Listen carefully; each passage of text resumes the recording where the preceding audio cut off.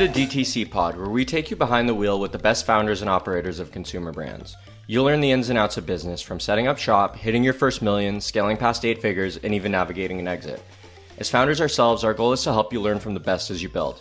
Visit us at dtcpod.com to sign up for our weekly newsletter, join our founder community, and find additional resources from every episode. DTC Pod is brought to you by Trend, the creative solution for your brand. Go to trend.io to access thousands of creators for content needs such as product photography, unboxing videos, or even TikTok and IG organic creative. Use the code DTCPod10 for 10% off your next content purchase.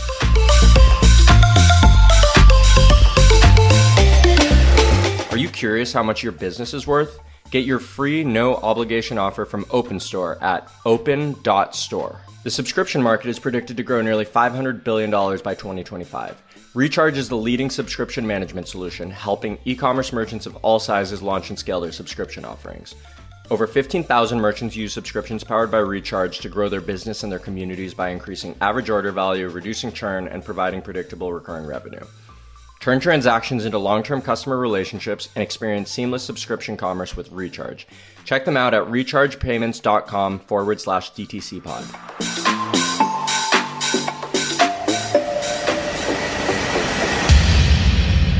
What's up, DTC Pod? Today we're joined by Matt Zarnecki, who is the co-founder and CEO of Verb. So Matt, I'll let you kick us off. Why don't you tell us a little bit about the company you are building? Sounds great. My name is Matt. I'm one of 3 co-founders of Verb Energy.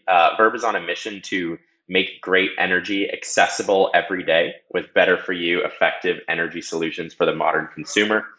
This began actually as a side project in a dorm room almost 7 years ago, and translated to our first product launch in May of 2018, a plant-based snack bar caffeinated with organic green tea. We're really excited. We've built our brand direct to consumer to date, and are in the process of getting ready to go omni-channel. So Matt, what's your background? I think it's awesome that you were able to start it as a side project, and it's actually funny. We've heard a couple brands, and sometimes the best ones get started as kind of like a side project that just like pulls you in, and the next thing you know, you've got like a real big business going on. But what was your background before, and what kind of prompted you guys to go after the energy bar category? Yeah, absolutely. So at the time when Verb got started, I was studying biochemistry.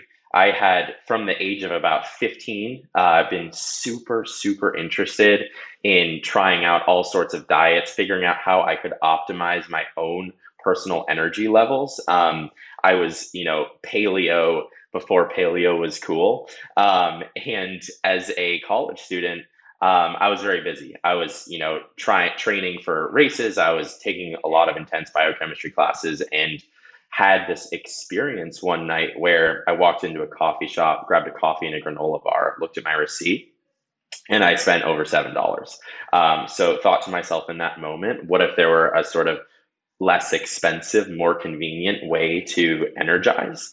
And that's where Verb was born. Kind of right alongside that, I had a little bit of an entrepreneurial itch in my first couple of years of college. I had a friend who lived on the floor below me who would come up into my room at 2 a.m. and say, "Hey, Matt, I think I figured out how we could harness energy from the moon." And I would say, "Dylan, you should probably go back to bed." But he and I actually started an entrepreneurial incubator going into our sophomore year of college.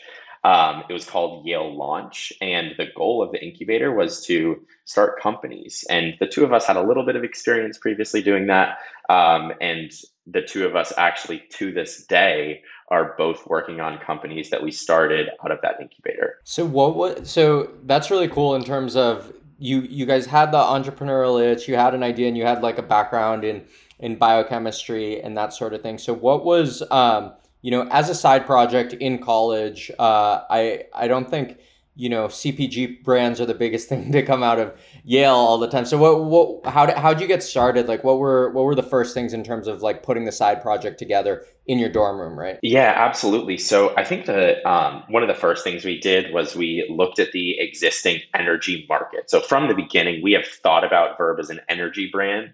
We have built Verb as an energy brand. And when we looked at the energy market, we saw a lot of products that were delivering caffeine. Caffeine is really good for you. There are literally hundreds of studies in human models and animal models touting its benefits across all walks of life. What we noticed, though, is that many existing energy solutions had real downsides. Coffee often had actually too much caffeine. It's very acidic, would cause stomach issues, not good on an empty stomach.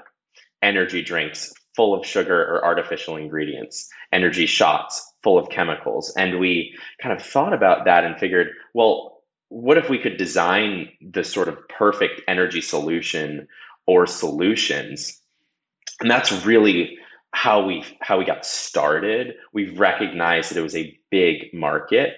And from there, we just got in a college kitchen and bought a bunch of ingredients on nuts.com. And the three of us, Andre Bennett and I, would go into the kitchen after our classes at the end of the day and start prototyping all sorts of energy foods. We'd make granolas. We made a sponge cake that was like green and disgusting, but we eventually landed on bars. Started handing out these bars to our friends, and eventually started working in a local bakery. In this local bakery, we would go in there around 7 or 8 p.m., spend 5 or 6 hours making 200 to 300 bars, hand sealing them, putting stickers on wrappers, boxing them ourselves, and then we'd sell them on campus the next day. These were true MVPs. They needed to be refrigerated. They had chocolate chips in them. If you left them out of the refrigerator for more than 15 minutes, they would melt. But this crazy thing happened, and the friends that we started, selling the bars to started telling their friends about it. And then all of a sudden, my phone number became this sort of public entity on our college campus. I'd get texts all points in the day saying, "Hey, I heard you're the Verb guy. Could you deliver a box of bars to me in the library at 11 p.m.?" And that was how we really like organically started the company. And from there, began to scale and whatnot. But those were the roots. Yeah, one thing that I think is really cool about that is college is such an amazing opportunity to be able to start something like this because you have customers that are like right there that are your friends. So if you're actually able to create a product that fits a need, like you're able to kind of get your first ideas of product market fit like really fast, right? I think the big barrier traditionally before for like college students is like, well, you're in college, launching a product is really hard, but there's probably now, I mean, in 2018, the landscape was even harder, right? Like you Yeah. were you were putting stuff together in your kitchen, you were like making it, but like physically you had people that you could have try out your product, a bunch of people, and then like a network to like really bring it home. And like even today, it's probably never been easier to be able to like launch products, like you're saying, from a dorm room, have people try it, and like that initial pull that you were seeing of people hitting you up and being like, hey, I need that fix. I need some energy. Help me out. Like that's amazing because that is what like the first blips of product market fit start to look like. So from there you can start to scale things up. Yeah, absolutely. And it's actually so funny that you bring that up because while those initial learnings were so helpful, and while after that initial kind of dorm room working in a local bakery project was successful, we launched a V1 of our bars in 2017. We got one pallet delivered to my apartment on campus. It was 10,000 bars. We set a goal to sell 10,000 bars in 30 days. We managed to do it with this spreadsheet that showed every single sports team and individual that we could sell those bars to. We were over the moon. We got into this accelerator out in Palo Alto, thought we had product market fit. And then over the next 6 months, we watched our sales basically go to zero. But what we also did during that time was we launched a site online, and started getting some customers organically who are searching for this kind of product. As our sales were declining, we got on the phone with those customers and said, "Who are you? Why is this product resonating with you? What could we do better?" And what we realized was that the customers that were purchasing online were a very different persona than those that were on our college campus. They were older, they skewed highly female. And we asked them what we could do differently about the product to really make it perfect. And that's where we landed on this idea of a small form factor 90 calorie bar that still delivered an energy punch. And so our V1 was a traditional granola bar with caffeine. V2, very different product. And so in November of 2017, about 6 months before I graduated, we had gathered those insights, come up with a new direction for the brand, and launched that V2 of the brand, new packaging, new everything, new formulas in May of 2018. And that's what set us on a path to actually building a scalable business. But those dorm room learnings were essential.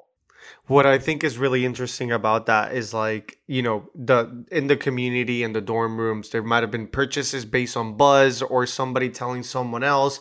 But what happens when somebody looks up these specific sort of health products or whatever, it's like the intent to purchase is very different than like a purchase based on FOMO. You know, that's why SEO is so powerful. You have the search intent. This person is literally looking to solve a problem. Whereas, whereas like a buzz, it might be on FOMO, on hype, learning, you know, or it's very similar to like, you could compare the two to sort of influencer marketing efforts versus SEO. Yes, influencer marketing is powerful, but is it a FOMO based purchase? And how much more loyal is that purchase going to be than somebody who's actually following an affiliate, a blogger, something like that, who, you know, they're part of their newsletter, they're actually involved in that community, or they found the product by search intent? So the part I find really interesting is like how your phone number became, you know, a big thing. I actually on campus, I've actually been, I don't know if I heard it from another podcast, but I think there might be an opportunity for, say, a big creator or somebody to run a business just like entirely off of text messaging and without a website. It seems like that's pretty much what you were doing then, right? That is precisely what we were doing at the time. We did not have a website, and we were able to, yes, build a very small local on-campus business exclusively over text. Over the past 6 years, we have learned so much about the power of SMS, the upsides of SMS, and also the challenges of SMS. And I think that it is such an incredible tool for businesses to be using in this day and age. I know you've talked about that before with previous guests on the podcast. What I think is amazing about the platform that we've actually built to date, and it tracks along nicely with the trajectory and the way we've built the brand over the last 6 years, is that we still remain very close to the customer. When I was in my dorm room, I would deliver a box of bars to someone by hand and ask them what they thought of the last batch. To this day, when we do a product launch, I will go onto our text platform and talk to customers. We just relaunched our brand, new packaging, slightly upgraded products a couple of weeks ago. I've spent hours this week texting our customers, texting our highest LTV customers, asking them, is there anything we could do better? What do you like about the bar so far? Is there anything confusing in our messaging? Answering questions. And I think that ability to just stay so close to the customer has been pivotal for our success as a brand online, and we really hope that we can translate those learnings to offline as well. Would you say that the audio, you know, the conversations on text with a customer are, it's a different tone and a different form of communication than by email? Should it be treated differently, or is it just a different place to access a consumer, rather, you know, more so than like sort of a different environment? Yeah, that's a great question. I have always thought of SMS as a channel where you can build relationships and drive sales, as opposed to a channel where you can drive sales. And when we think about the way that we leverage SMS as a brand, first and foremost, it's how are we building relationships with customers over time?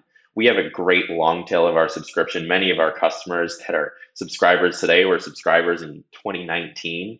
And I attribute part of that to the efficacy of the product, and another part of it to the way that we've interacted with them and built the brand over time. Yeah.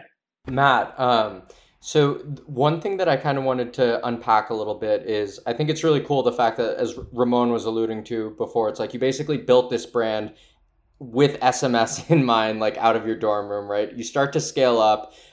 You think you have PMF. I think it's really interesting how you were talking about seeing like actually a decline in sales and then actually having to like reshuffle and retarget and understand who your ICP was.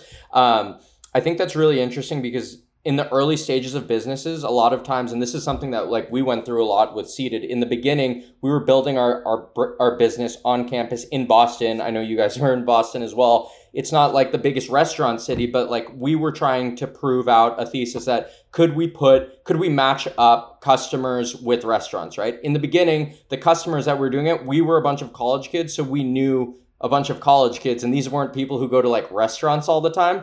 But like as we were building out our tech, if people were college and they could go eat at a restaurant and like we could build out that infrastructure of the business and start to scale it up, right? Even though our ICP, who it ended up being, was someone totally different than a bunch of college kids going to restaurants. And I see a lot of parallels with you saying you started the business, you start to scale it up, and then as you grow, as you're getting customers from more owned channels, from search, you start to kind of like understand that your ICP, it's not just college kids in America looking for energy bars. It's a whole kind of different persona, right? And that takes us through to where you guys are today. One thing that I wanted you to kind of talk about is how you've built out your own SMS platform. I know all like SMS is all the rage with brands. Everyone's like using their own platforms, but I don't think a lot of brands have taken it to the lengths that you have in terms of like really customizing, thinking through the whole customer experience and building out to match that. So why don't you just talk to us a little bit about like where you guys have come with SMS in your DNA and like how you actually thought about building out your platform and why you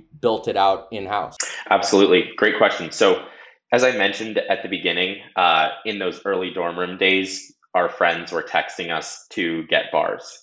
When we relaunched that second version of the brand in May of 2018, we decided to anchor the brand around this concept of human energy. And we decided that inherent to human energy was personalized relationships with our customers.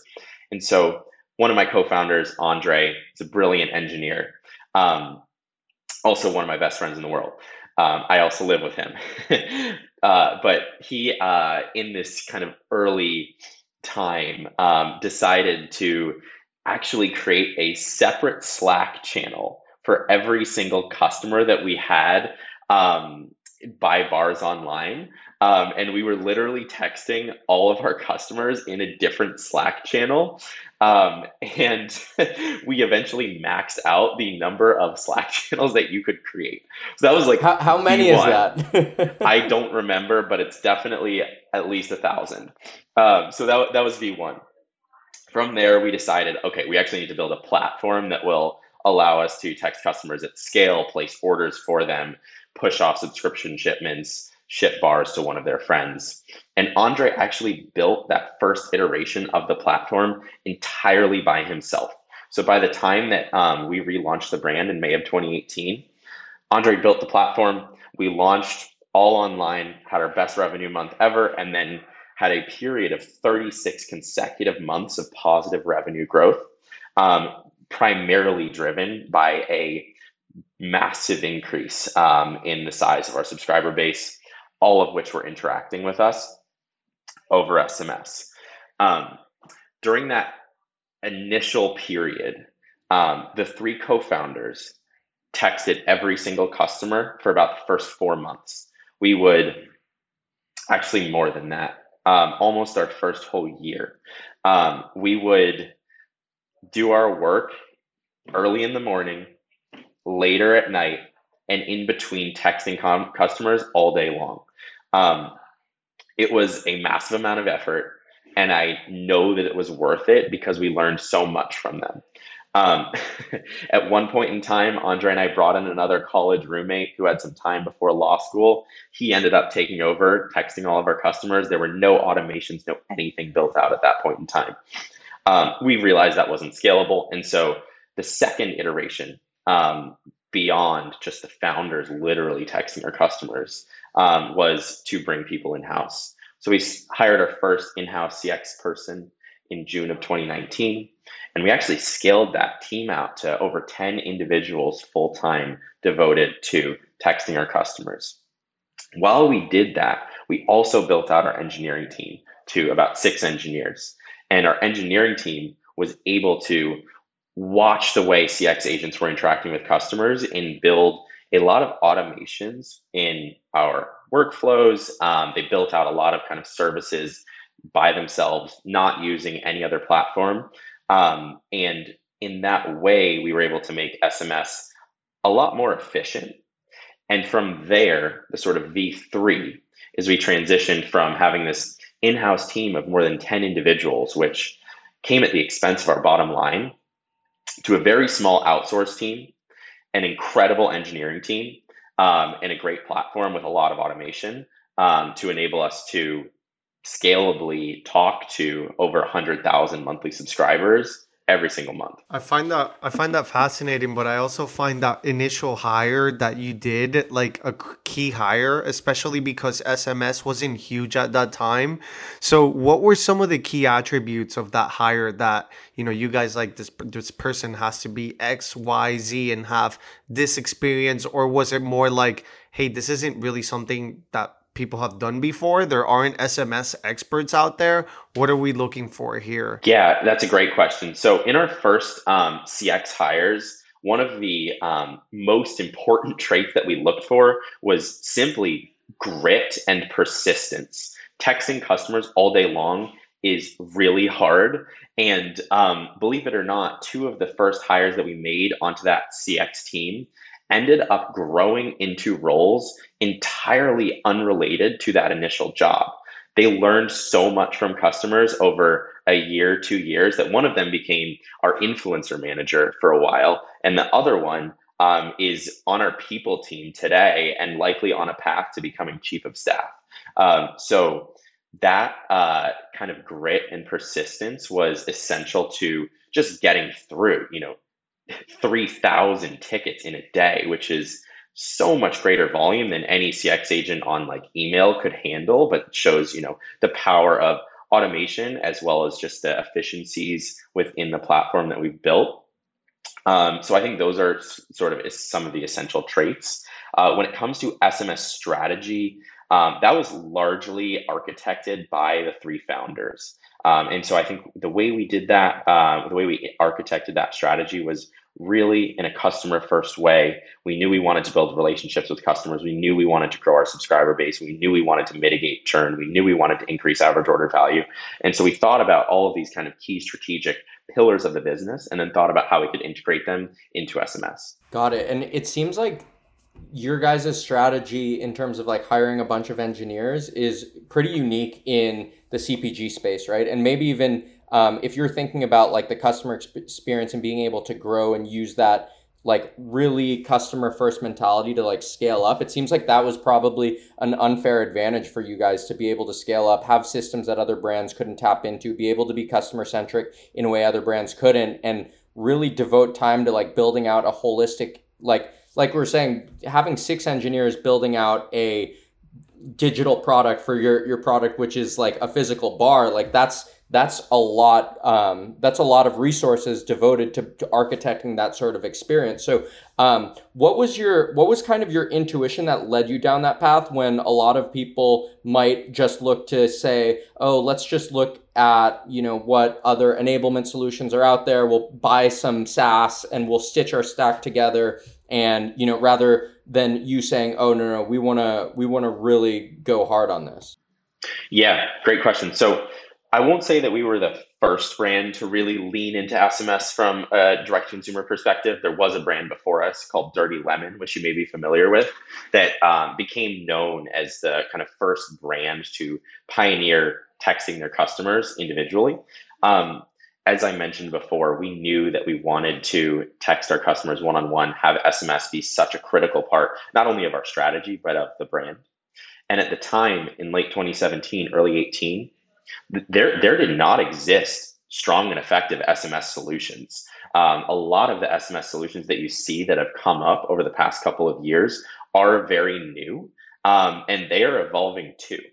What I think has allowed us to be really successful is that as we've built the platform, we've also built the brand, as opposed to just building a software platform in itself. And in that way, I think we've been able to come up with a lot of sort of Verb custom solutions that have been extremely effective in increasing LTV, reducing churn, and down the line. So I think it's definitely an investment. Having 6 engineers on the team is an investment. We're a lean startup. We're a lean organization for us because I always love to say SMS is in our DNA. Because it's in our DNA, it has 100% been worth it. No, absolutely. And I mean, for us, like when we were building out, we were doing heavy SMS in 2016, 2017, 2018, but that was all stuff that we had to build out with Twilio, and our engineers built out our whole in-house system. It wasn't just something you could just hook up, plug and play and have it done. So the fact that you guys did that, I think just goes to show how focused you guys were on the customer experience, and you, even as the founders, constantly chatting with the customers. I think that's something that's really important, especially in that phase where you're really trying to nail something that's truly, truly scalable across all your different customers, right? So that kind of leads us into our next question, which is around, go to market, right? Like you said that some of the ways that you grew early on were unique. So how did you guys approach growth beyond just like leaning into providing an amazing customer experience? What were some of the other growth levers that you guys were pulling that enabled you guys to start reaching some scale? Totally. So when we were just getting started, the way we thought about building the brand was we figured that we were creating a category. Most people have never had a caffeinated snack. So we wanted to make the barrier to entry as low as possible to get as much trial as we could out of new customers. We believed in the product. And at the time, in a world where Facebook CPMs were really low and you could get away with a really low average order value first purchase and pay back on it very quickly, this ended up being an extremely effective strategy. So in the summer of 2018, right after we launched the brand, we launched a 3-bar trial on Facebook. We were sitting in our Airbnb in Austin, Texas. I screenshotted a photo that I think we had gotten from a photographer in Instagram stories, added a text overlay. We put it on Facebook the next day. And let's just say that the other 2 co-founders and I spent a lot of time at the post office that summer. It was an extremely effective strategy. And we were acquiring customers for $2 or $3. And that's, how we got to our first, I think about 30,000 subscribers was through that kind of trial offering. One thing that happened concurrently was at the end of that year, we recognized that social proof was such a key way to get trial given the newness of the product. And we started working with influencers. And this is also a time where the influencer space wasn't super saturated. And I remember that the first 2 influencers we worked with cost several $1,000s, which for us was a significant investment at the time. And I remember we told them to post between like 3 and 5 p.m. because that's when people would be hitting the afternoon slump. I happened to be at the gym during one of those first influencer posts. And at the time, we used to get Slack notifications for every single order. And I was literally just sitting at the gym doing nothing, watching orders come in for an hour because I could not believe the magnitude and the volume of orders that we were getting from that one influencer post. And for the next 2 years, influencer was our number 1 channel as a brand. Definitely other brands that thrived on influencer during that time, definitely other brands that could say the same thing. But for us, it was such a great way to leverage social proof. And many of the influencers that we started working with then have been partners of ours for many years. One great example is one of our earliest influencers is named Jen Todrick. Her Instagram handle is The Rambling Redhead. She initially promoted the Verb trial pack in its earliest iteration. And going into Black Friday 2020, we decided to actually do a co-branded partnership with her on a product launch. We really believed in the authenticity of building influencer relationships. And so we went to Jen and we said, hey, Jen, we'd love to do a flavor collab with you. Do you have anything that you think would be effective or successful? And she said, I actually think I have something great. I have a coffee shop, and the top selling flavor or top selling latte in my coffee shop is cookie butter latte. I think that if we created a cookie butter flavored bar together, it would do incredibly well. And so we decided to create that flavor together. We have an in-house chef who's been working with Verb for over 2 years. And he created that flavor in his kitchen, sent Jen prototypes. She gave us some direction. We worked with her on the packaging. And then for Black Friday of 2020, we launched that co-branded cookie butter flavor and had our best revenue day in history by a country mile. We did over $300,000 in revenue. And it was actually our top selling flavor for all of 2021 thereafter. So such a great way to just build an authentic relationship, and our customers loved it. A lot of our customers had actually become customers because they knew Jen, and I think that was, one of the best ways that our brand was able to lean into growth. That maybe was a little bit different from how some other brands were thinking about it at the time. What year was this? 2020, you said? The partnership, Yeah. the partnership and the launch of Cookie Butter was 2020. So, I mean, that sounds amazing. 300K while hitting the weights at the gym. Sound like a great day. So, how then, like, I mean, I assume you guys are like, well, how do we scale this? Have you done more of those partnerships, or it's just like it's just really complicated to pull this together, and the alignment has to be so perfect that it's just really hard to scale? Yeah, so we care a lot about integrity as a brand and only want to work with influencer partners that are aligned with our brand values, with our diversity, equity, and inclusion values. And I think that's really, really important. And partially for that reason, we have not done any co-branded product launches since then, except for one.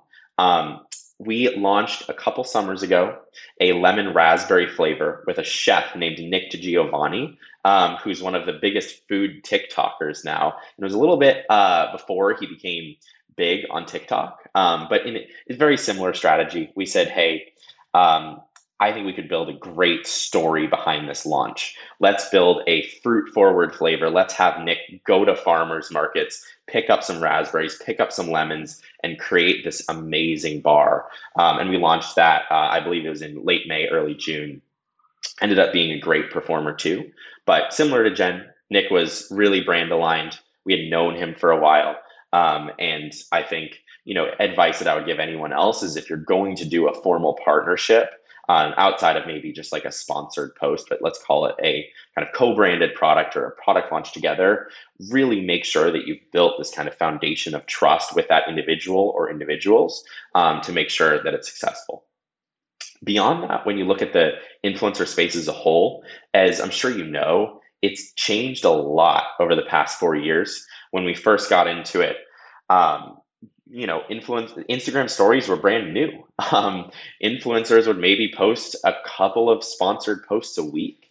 And over, the last 4 years, we've seen that change a lot. And if you go to some influencer stories today, you'll see 50 slides and 25 of them are sponsored posts. And in that world, it becomes a lot harder to really stand out and be authentic. And so what we've really done with our strategy is focus in on influencers who truly believe in the brand. And some of these influencers that we work with are, have large followings, like Shawn Johnson. She's former Olympian, has several million followers on Instagram. We've worked with her for several years. Her content continues to perform really well for us as a brand. But let's say some of the folks that we worked with 2 or 3 years ago who maybe hadn't heard of Verb, we sent them some bars, they posted on their story once, it sold a lot of product. That strategy isn't really working anymore because those influencers are the ones who are posting 50 slides. Yeah, I mean, I think one thing that's really interesting here is just the speed at which like all of these marketing sort of channels evolved, right? Like first you were talking about Facebook. That opportunity isn't quite there to be able to like give your free offer and have like the same CPM you were seeing. Then you guys were quick into influencer. That whole strategy's changed, and now the direction you need to go is like you're saying, you need to be working with people who have the long-term partnership in mind as opposed to just a one-off post, because like if it's just one post, like they're going to post it and it's gone. Whereas the first time influencers were doing posts, people hadn't seen that stuff before and everyone was like buying everything. It was like buy, right? So that kind of leads me to my next question is, you guys have always kind of been on the forefront of kind of sussing out like really good opportunities for marketing and being able to put your focus there. What are some of the, other than like some of these collaborations that you're looking into, what are some of the marketing channels that you guys are seeing a lot of opportunity in the current landscape? Yeah, I think probably most importantly than what channels are we seeing the most success in, is I would say how have we evolved our strategy given what's going on across channels today? As I mentioned earlier, when we first launched, our strategy at the beginning was sell 3 bars, just cover shipping. In a world of $15+ CPMs on Facebook and skyrocketing influencer rates, that's never going to work. And for us, a key part of continuing to be successful over the past couple of years has been an AOV increase and correspondingly LTV increase, as well as a gross margin build. And without getting too into the specifics, I would just say that we have over 3x our average order value in about the last 24 months. And we've increased our gross margin by nearly 20 percentage points by shifting order mixes, by optimizing manufacturing methods. And if you go on Twitter today, you can learn from pretty much anyone that e-commerce is not easy. And I think that you got to be really, really thoughtful about the way that you're building a plan from a revenue to a gross profit to bottom line perspective, knowing what channels are available to you, what products you have available to you, and how you can be successful. Which varies a lot in the category unit economics, etc., which is why you said that it all starts from you break it down from the unit economics. And I do think that a lot of companies, and you can still obviously build in some of these verticals that aren't as obvious, and even some forgotten ones like affiliate marketing and blogs are still huge channels. We're seeing a lot of retail. Are you guys doing anything that's like traditional? Like Yeah, absolutely. Absolutely. I mean, we are marketing on Facebook every single day. It's a very hefty portion of our marketing budget. For us, whitelisting has been a really effective strategy. For several years there, we'll take some of our best influencers content like Sean Johnson, and whitelist it. We'll be really thoughtful about creative testing, test different hooks, different cuts, different captions down the line. The platform has evolved so much, and at this point in time, you gotta just get the right creative together and do a lot of testing and see what works. And Facebook will almost do a lot of the work for you. But Facebook's big for us. Influencer continues to be an important channel. Referral continues to be an important channel. Traditional, Google always been a big channel for us. We launched on Amazon in November. That's an exploding channel for us right now. I think we're going to see about 100%, nearly 100% quarter over quarter growth on Amazon from Q2 into Q3. So we're a brand with a mission to be accessible. And what that means is we want people to find us on the channels where they expect to find us. Part of that is online, part of that is going to be offline in the very near future. So all direct to consumer, or Amazon, if you consider it direct to consumer, but like no retail, no physical retail stores yet.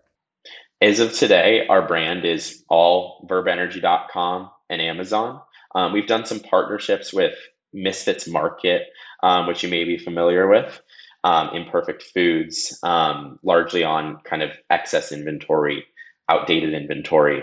And for us, 2023 is going to be the year where we really go into retail and make a big push there. So We brought on a VP of sales early this year. We've been building a retail strategy for a very long time, and we're super excited to be launching in stores actually for the first time in December, with many more to come in 2023. That's super exciting in terms of the fact that you guys started out building it from the dorm room, being able to go from SMS, continue scale all the way, continuing to still sell through SMS, and then being able to eventually really start scaling into retail.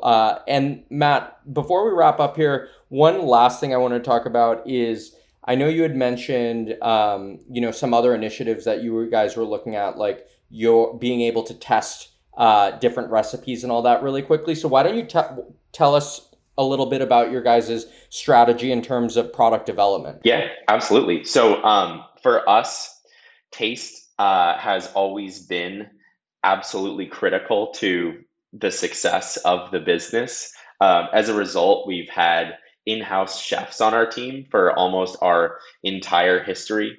Our first or second hire actually was a product guy. And today we have a chef whose name is also Matt, and who before this interview was joking that he should just come in and pretend to be me. Who's been on the team. Yeah, he's been on the team for about 2 years. He develops all of our products in his kitchen. Every single flavor undergoes dozens, sometimes hundreds of unique iterations to get it to the right place. About a year ago, we decided to launch our first non-bar product. We called it Energizing Drink Mix. We as a brand, as I mentioned at the beginning, have always thought of ourselves as an energy brand, not a bar brand.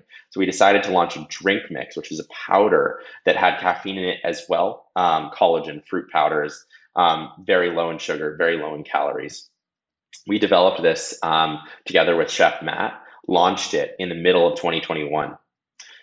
What we very soon realized was customers had issues with the product. When we were developing it in our kitchen, we would add the powder to a glass and then add water. When we shipped it to customers for the first time, we realized that they were putting water in the glass and then adding the powder. And what that resulted in was clumping issues. And while our initial rates of orders were really high, customers were excited to try something new from Verb, excited in this energy brand. The repeat rates weren't where we wanted. So towards the end of last year, we came up with what I think is a really cool and innovative concept called Verb Test Kitchen. And the way Verb Test Kitchen works is our goal is to maximize quality bets at scale while minimizing risk to our brand or our bottom line. And so what we've been doing through the test kitchen, our first launch was late spring, second launch was over the summer. Take concepts that we've gotten from customer feedback that we're really excited about, do small scale production runs for those concepts, launch them to a small subset of customers, gather feedback, both qualitative and quantitative, from those customers, and from there decide whether we want to launch that product or that subline at all. And it's been great. We first ran it with a low sugar iteration of our snack bars. That was super successful, that we've actually launched 2 low sugar bars, in full to date. And then this summer, we launched a caffeinated protein bar through the test kitchen. Got amazing feedback. I think about 70% of customers said they would absolutely purchase the product again. And in about 3 weeks, we're going to be launching 3 SKUs of a caffeinated protein bar to the world. So I think it's been a great way to take some of these nascent concepts, some of which are going to be bigger bets than maybe just a low sugar version of our original bar, test them out among our customers, both new and repeat, and then decide whether we want to launch. Yeah, I think that's really exciting in terms of like you've got the customer base, you've built the brand, you've got all the retention, sort of thinking in your DNA, and then being able to rapidly iterate with new products, see what sticks. And if it does, then you can have the conversation about, okay, how do we like really bring this to scale within the business? So that's really exciting for you guys. And then in terms of any other plans, anything else on the roadmap that's exciting that you're excited about other than retail and being able to test out a whole bunch of new products? That's a great question. I would just say that retail has been, this passion project of mine for several years. One of the retailers that we're going to be going into later this year, I first started thinking about with an advisor of ours in 2019. And I still have the original spreadsheet from February of 2019 that we worked on together to model out costs and down the line. And in December, we're going to make that happen. I think it will be a really, really special moment for me as a founder to be able to walk into a store and see, thousands of herb bars, which should be very, very cool. Yeah, and it's just exciting too with all the with all the brand equity that you've built up in the one-to-one sort of sense, being able to kind of amplify that with your retail, I think is going to be really exciting, because it seems like you guys have really, a lot of brands try to go into retail a little bit quicker, which is great. It's a great part of the growth strategy, but already having so much like direct brand recognition, now you're almost going to be able to like snowball on top of that. So that'll be a really exciting, inflection point for the business. Absolutely. Yeah. We've sold over 40 million bars on our website to date. And hopefully we can sell a lot more than that, both online and offline moving forward. Sweet. So Matt, for our listeners, where can they learn more about you, Verb, the bars, and everything else? Are you guys,